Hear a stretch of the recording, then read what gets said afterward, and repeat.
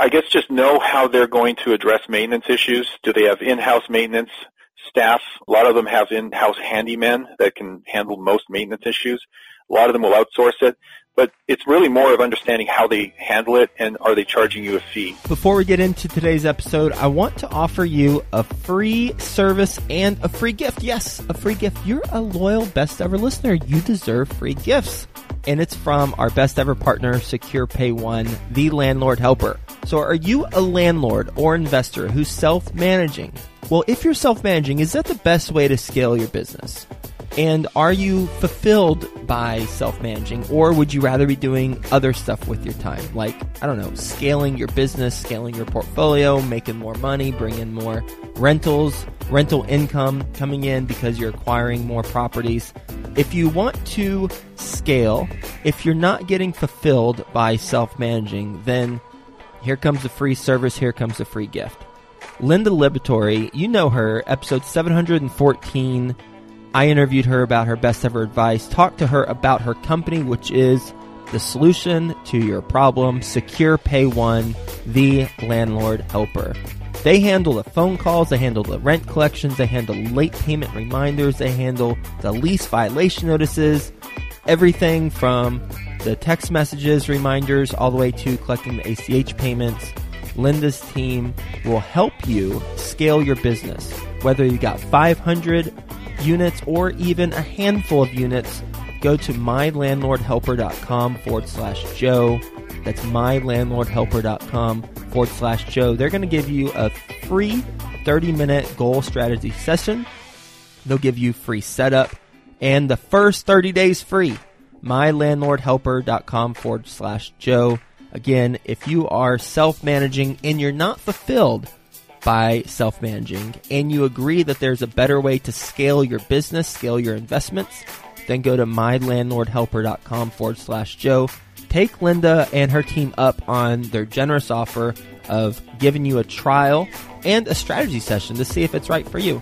mylandlordhelper.com/Joe. Best Ever listeners, welcome to the Best Real Estate Investing Advice Ever show. I'm Joe Fairless. This is the world's longest running daily real estate investing podcast. We only talk about the best advice ever. We don't get into any fluff. I hope you're having a best ever weekend. Because it is Saturday, we're doing a special segment called Situation Saturday, where we talk about a specific challenge that our best ever guest had and how he or she overcame it. And today we're speaking to a he, so how he overcame the situation. And we're going to be talking about, well, if you have a challenge with a property manager that is ripping you off. In this case, the property manager had stolen $6,000 in collected rents in 1 month from today's guest. How you doing, Marco Santarelli? Hey, Joe. I'm doing great. How are you doing? I am doing well. Nice to have you back on the show. And Best Ever listeners, you can hear Marco's best ever advice by simply searching Marco Santarelli at bestevershow.com, and you'll be able to hear his episodes. He is the founder and president of Narada Real Estate Investments. He's the host of a wonderful show called Passive Real Estate Investing, where people like you learn how to build substantial passive income while creating wealth. He's the creator of Deal Grader, which is a scoring system that measures the investment quality of a real estate investment. He's based in Orange County, California. He bought his first rental property at the age of 18. You can hear his story again on a previous episode. We're going to focus today on this challenging situation. But you know what? Before we do that, Marco, you want to give the Best Ever listeners just a refresher on your background and your current focus? Sure, Joe, and thanks for having me back on the show. I'm very honored. Just real quick, I jumped into real estate investing at the age of 18. I just knew that real estate was a wealth creator just by looking at other people around that were quietly and slowly creating some amazing wealth. And so I just literally jumped in, bought a property, fixed it up, put a sign out in front, took some applications, screened some tenants, had no idea what I was doing. I was kind of going based on gut instinct, but I leased it, managed it for several years, and then ultimately I ended up selling it, which was my biggest regret because it was about a $40,000 property at that time, many, many years ago, and it's about a $400,000 property today. So if there's any takeaway here, it's never sell your portfolio. Yes, you can transfer the equity and do a 1031 exchange, but never sell. Keep the equity and keep building cash flow. Mm-hmm. So fast forward to 2003, 2004. Again, to make a long story short, I kind of jumped back into real estate investing full time at that time. And this will segue into what we're talking about today, by the way. But I jumped back into real estate investing full time, and I noticed a need that investors all around me were spending lots of time and money educating themselves and doing a good job of it, but they still weren't pulling the trigger. And at the end of the day, unless the rubber meets the road, you're not going to build a portfolio and create wealth for yourself or create financial freedom. So the entrepreneurial mindset is find a need and fill it. Well, the need at the time was helping these investors that wanted to build real estate get into it. That's how the business was born.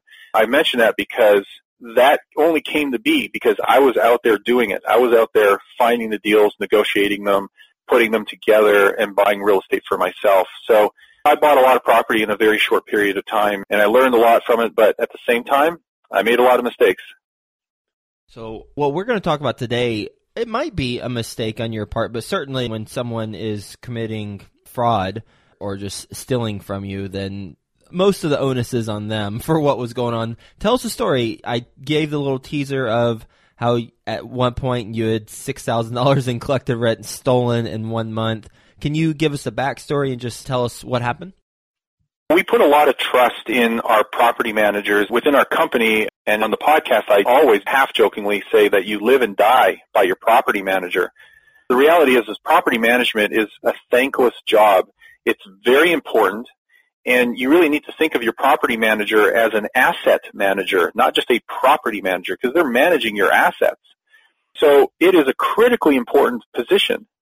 And when you hire them, you need to hire them well. Well, I kind of sidestepped this whole thing in choosing the right person. I had built trust in a real estate agent in the Rust Belt back in 2003, 2004 that I used extensively to help me find and source deals. So she kept bringing me opportunities, and I really put her to work. I was submitting lots of contracts, a lot of offers on properties to try and find the right deals at the right price that worked for me. So she was very helpful, and I grew to know her and trust her, and so I took it for granted that she could help me and do a good job in the management side of things. The problem is that she was a full-time real estate agent and a part-time property manager. Yes, she was licensed. Yes, she was qualified to do it, but she wasn't an experienced real estate investor, and I don't think she made a whole heck of a lot of money as a real estate agent because, for the most part, I was buying $40,000, $50,000, $60,000, and $70,000 properties. So your real estate commissions are not very large when you're only making 3% of the sales price. Anyway, I hired her as my property manager, and she was managing dozens of units for me. And because I was in low-income areas, the tenants paid cash. It was either a money order or cash. So she was collecting cash. And you can imagine that when you start to stack up hundreds of dollars or thousands of dollars every month in collected rents, it starts to look pretty enticing. So if you're not making as much as you're collecting in rent for other people, i.e. your client, me, I think the temptation starts to grow on you. And I didn't find this out early on. It kind of started to grow suspicious and become fishy as the months rolled by, where I was getting less and less in rent, and there were more and more defaults or late payments. So I started to question things, and I started to fly out and check on things a little more often. What I came to find out is that, number one, those money orders were being given to her nameless or made out in her name. So I don't want to say her name, but she basically was telling the tenants that you need to make them out to our company or the property manager on behalf of the landlord. Well, no, that's not what you should be doing. But she did. And so where this all came to a head is in 1 month where I had my largest collection of rent. And she literally told me this on the phone. She said, I've collected $6,000 for this month. And I said, great, let's send it to me. So she told me that she put it in a UPS overnight envelope, dropped it off at the UPS store, and I should have it the next day or in 2 days. Well, it never showed up. So days went by, and still there was nothing. And so I called her. I said, are you sure you dropped that off? Are you sure you mailed that? And she claims that she did. I can't believe what she said because I wasn't there. Long story short, all I know is that she claims to have dropped it off at the UPS store and went back to double check to make sure that it was sent. the fact is that either she took it, which is what I have come to believe, or she dropped it off at the UPS store and one of the employees knew what was in the envelope and stole it. Basically, I lost thousands upon thousands of dollars of rent over the course of a number of months, only because it was theft. It was nothing more than theft. So the bottom line here is you need to work with a professional, full-time property manager that is ideally in or part of a bigger company. If you're dealing with a real estate agent and or a part-time property manager, it could lead to trouble because there's no accountability. There are no checks and balances. If you are dealing with a property management company, even if it's just a company of 3 people, at least you will have systems in place.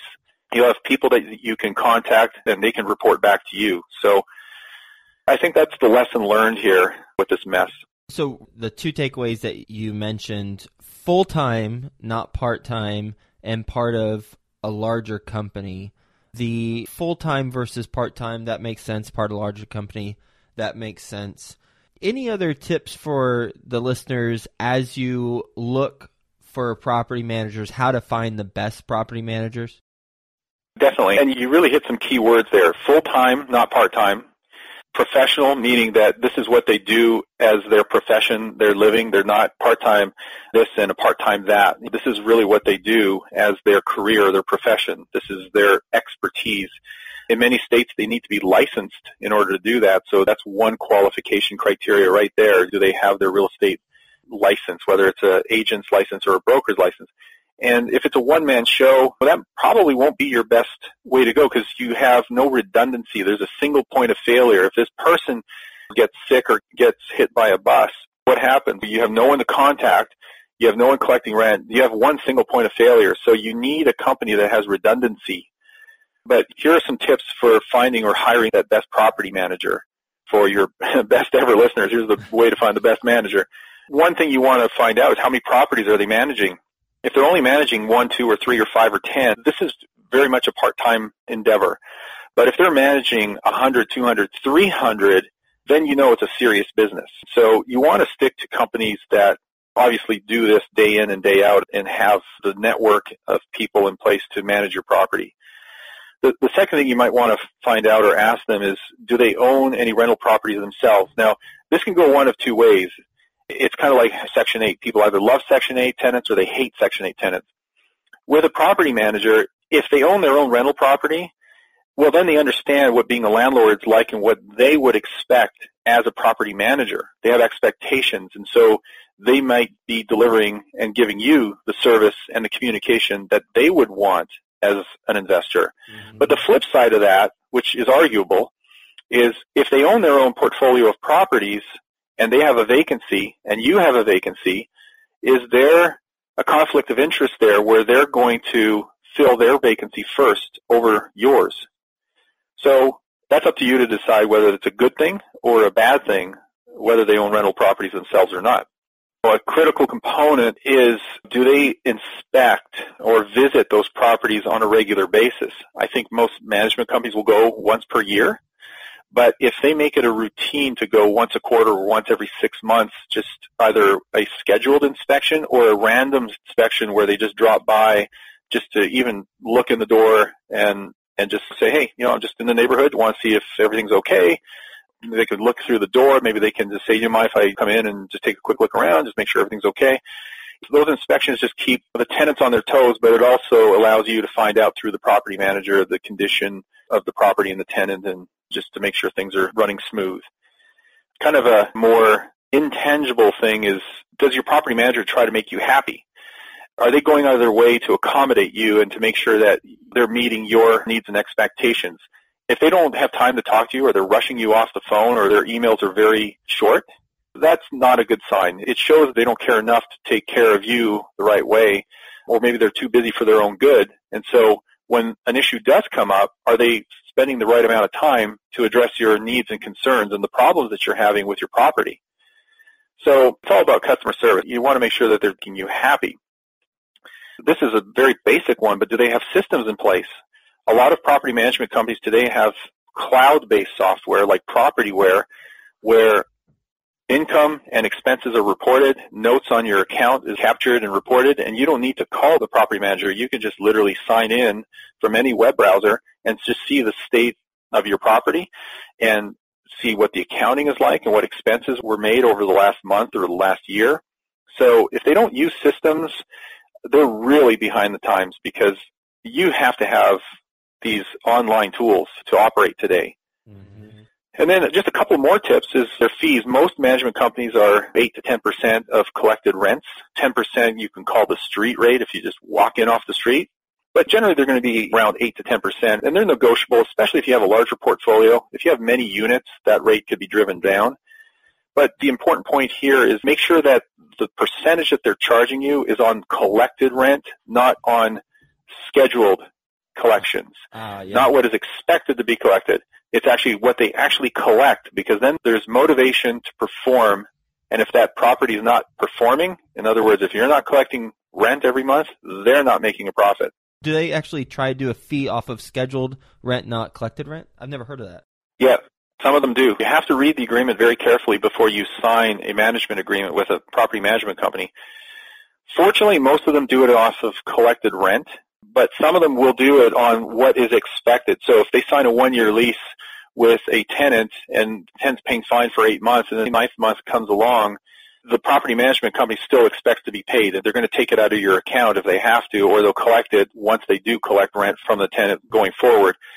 In other words, they always get paid. You might not get paid. So you don't want to be in that situation. Definitely not. And then my 7th tip would be, I guess, just know how they're going to address maintenance issues. Do they have in-house maintenance staff? A lot of them have in-house handymen that can handle most maintenance issues. A lot of them will outsource it. But it's really more of understanding how they handle it, and are they charging you a fee. It's not uncommon for them to tack on, let's say, a 10% maintenance management fee on top of whatever that bill is on the maintenance issue. So it's not that that shouldn't be there. It's just know what it is before you get into a management agreement. Those are 7 tips that will help us, for sure, identify the right property management company and the wrong property management companies and choosing the best one. And then on top of that, I love the thoughts on the full-time management manager who is working for a larger company, so there's more accountability. Marco, where can the best ever listeners get in touch with you? There's 2 websites. If they want more information about real estate investing, especially on the passive side, it's just our podcast at passiverealestateinvesting.com. But all of our properties that are in markets all around the country are on noradarealestate.com. Awesome. Well, the 7 ways to screen a property management company. 1, how many properties are they managing? 2, do they own any rental properties? Again, you said that could go either way. 3, do they inspect properties on a regular basis? 4, are they going to meet your expectations? So first you have to define what your expectations are, responsiveness, the level of communication you expect to receive, and then are they going to reach those expectations, exceed those expectations? And 5 is, what software do they use? I've had management companies that have no software or old school software, and it was a hot mess. So got to make sure they have the right software. Maybe get some sample reports that they will provide you. 6, the type of fees. Holy cow, if anyone tries to charge you off scheduled collected, not actually collected rent, run the other direction. And then lastly, how they handle maintenance and the fees that are charged. Make sure you're budgeting into that. And we already talked about the full-time manager working at a larger company. These by no means are absolutes, but certainly if you follow them, you're going to mitigate the risk for having a bad property manager, one who takes $6,000 or $8,000, whatever that number, I think it's $6,000 in rent, or it just disappears. So regardless of whatever happened to it, it just disappeared either way. So Marco, thanks for being on the show. Hope you have a best ever weekend. Always enjoy having a conversation with you, and we'll talk to you soon. You too, Joe. Thank you. Are you an investor who self-manages, talks to your residents, collects checks, and handles all the day-to-day tasks? Well, there's a better way, best ever listener, and guess what? That better way is Secure Pay One. Secure Pay One, the landlord helper, will have conversations over the phone with your residents whenever there's an issue, and the residents can pay you directly. So schedule your free trial and 30-minute session today at mylandlordhelper.com/Joe. That's mylandlordhelper.com/Joe. Ready to enter the minds of successful entrepreneurs and millionaires? Are you ready to excel in your entrepreneurial and investing journey? The new podcast, Before the Millions, studies phenomenal entrepreneurs and their path to millions. Journey through exclusive interviews, giving you all the secrets to mimic their successes. Listen and subscribe to Before the Millions podcast at beforethemillions.com. That's beforethemillions.com.